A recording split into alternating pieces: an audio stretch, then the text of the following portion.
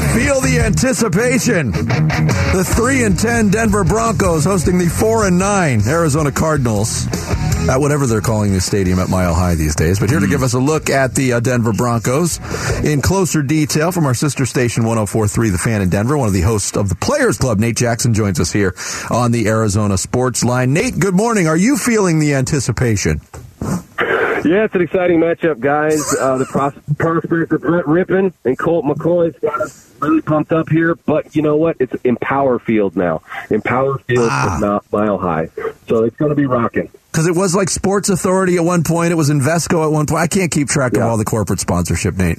All right, so it's... Yeah, it switches every couple of years. So, Nate, is that an update? Is Russell Wilson still questionable? Is he out? What's the deal with Russell? Yeah, it's really hard to tell. So he's been out there doing stuff. He's got his helmet on. He's running around doing drills. But I don't know if you guys saw the hit. I mean, the guy was out. He had a hematoma on the side of his head. Clearly, his eyes were open, but there was nobody home. So I'm hoping they keep him on the sideline this game. But you know how it is. You have pressure to get out there. Russell Wilson is. They see it as, their golden boy. They're trying to find something with him.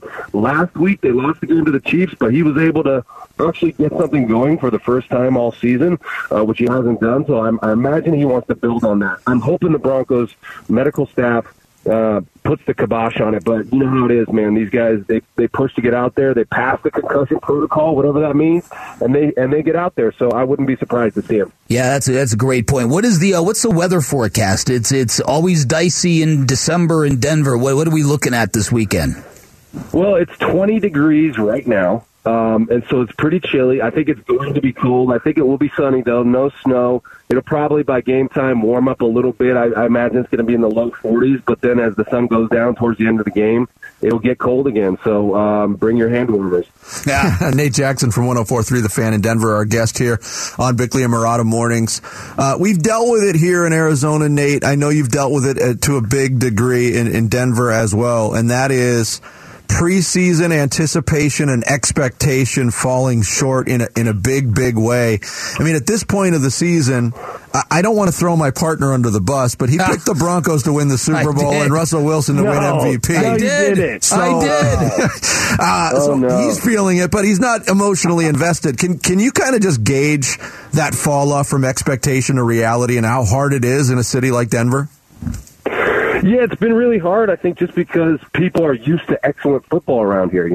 They've got 3 Super Bowl trophies. They had John Elway. They had Peyton Manning. And the idea was, at least the last couple of years, is we are a quarterback away from being a really good football team. Even though the team wasn't good, the team was last in the AFC West last year. They fired their coach. They're bringing a new first-time head coach, Nathaniel Hackett. He's never done this before in his life. He brings in an offensive coordinator who's never done it, a defensive coordinator who's never done it, a special teams coordinator who has very little experience, and yet still the expectations were Super Bowl from a lot of people, not just you, because of Russell Wilson. So it was like the Russell Wilson factor really changed the way people viewed this season. I never really thought they were going to make a Super Bowl run, but I didn't think they would be this bad. And I think it's just been a really tough pill to swallow to watch not just the losses, but the offensive ineptitude that this team has shown, which is historic. I mean, this is the worst offense since the 2000 Cleveland Browns, who put up like 10 points a game. The Broncos, prior to last week, were putting up like 13 points a game.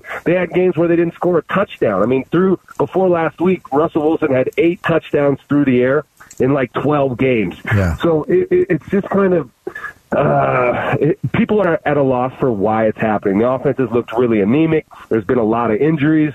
Hackett passed off the play calling duties to Clint Kubiak mid-season. So there's been a lot of fits and starts, and people are just left scratching their heads. Yeah, it's interesting to me because from the outside, you wonder what if Russell Wilson is sort of kind of falling down the mountain of his prime, and if physically, if he can just move the way he used to. I'm wondering about internally, because there's been so much speculation about his never-ending positive nature, the let's roll or let's ride thing. Update us on that. What does this look and feel like with this guy at the helm in Denver? Yeah, so there's no way, to deny his success. He was the fastest quarterback ever to 100 wins. He's got a Super Bowl win. He went to another Super Bowl, had 10 wins every single season except one in Seattle. So this guy's been a winner.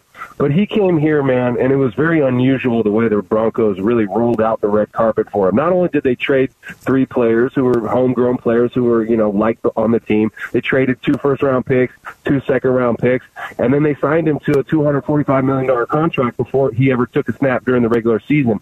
Okay, so that's unusual enough, but he also brought with him kind of a performance team. He has an office in the facility, for example. He has his own quarterback coach in the facility. He has his own, mental coach in the facility, his own trainers, his own cooks, and things like that, which I played in the NFL 6 years. That's incredibly unusual. What you want out of your quarterback, and I know in the media it's the quarterback is the guy, but on the floor, in the locker room, the quarterback has to be one of the guys.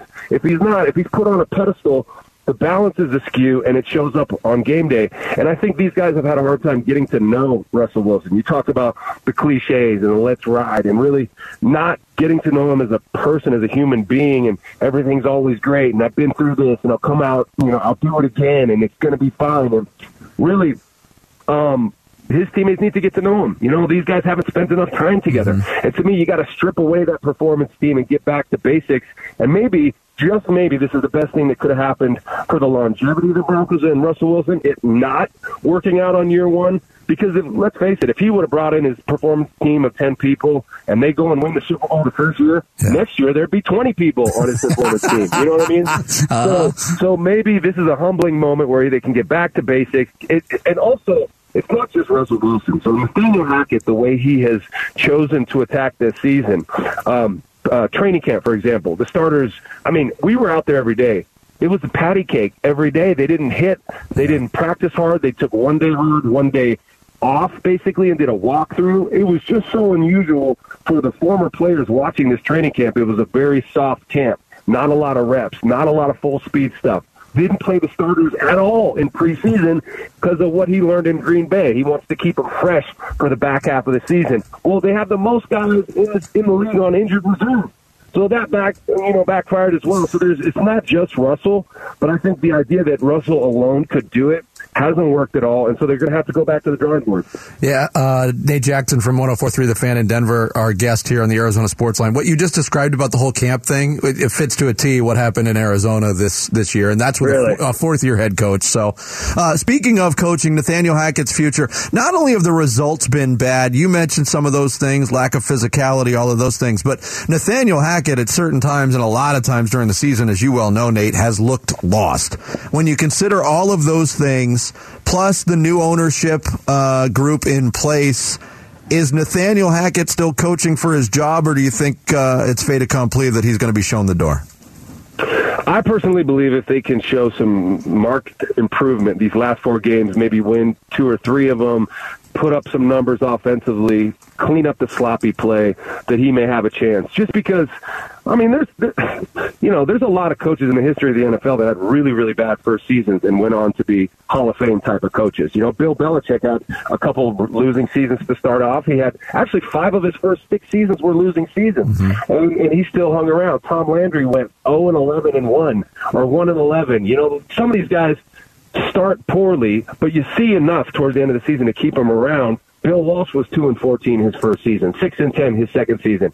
Kyle Shanahan had 2 losing seasons before he got on track.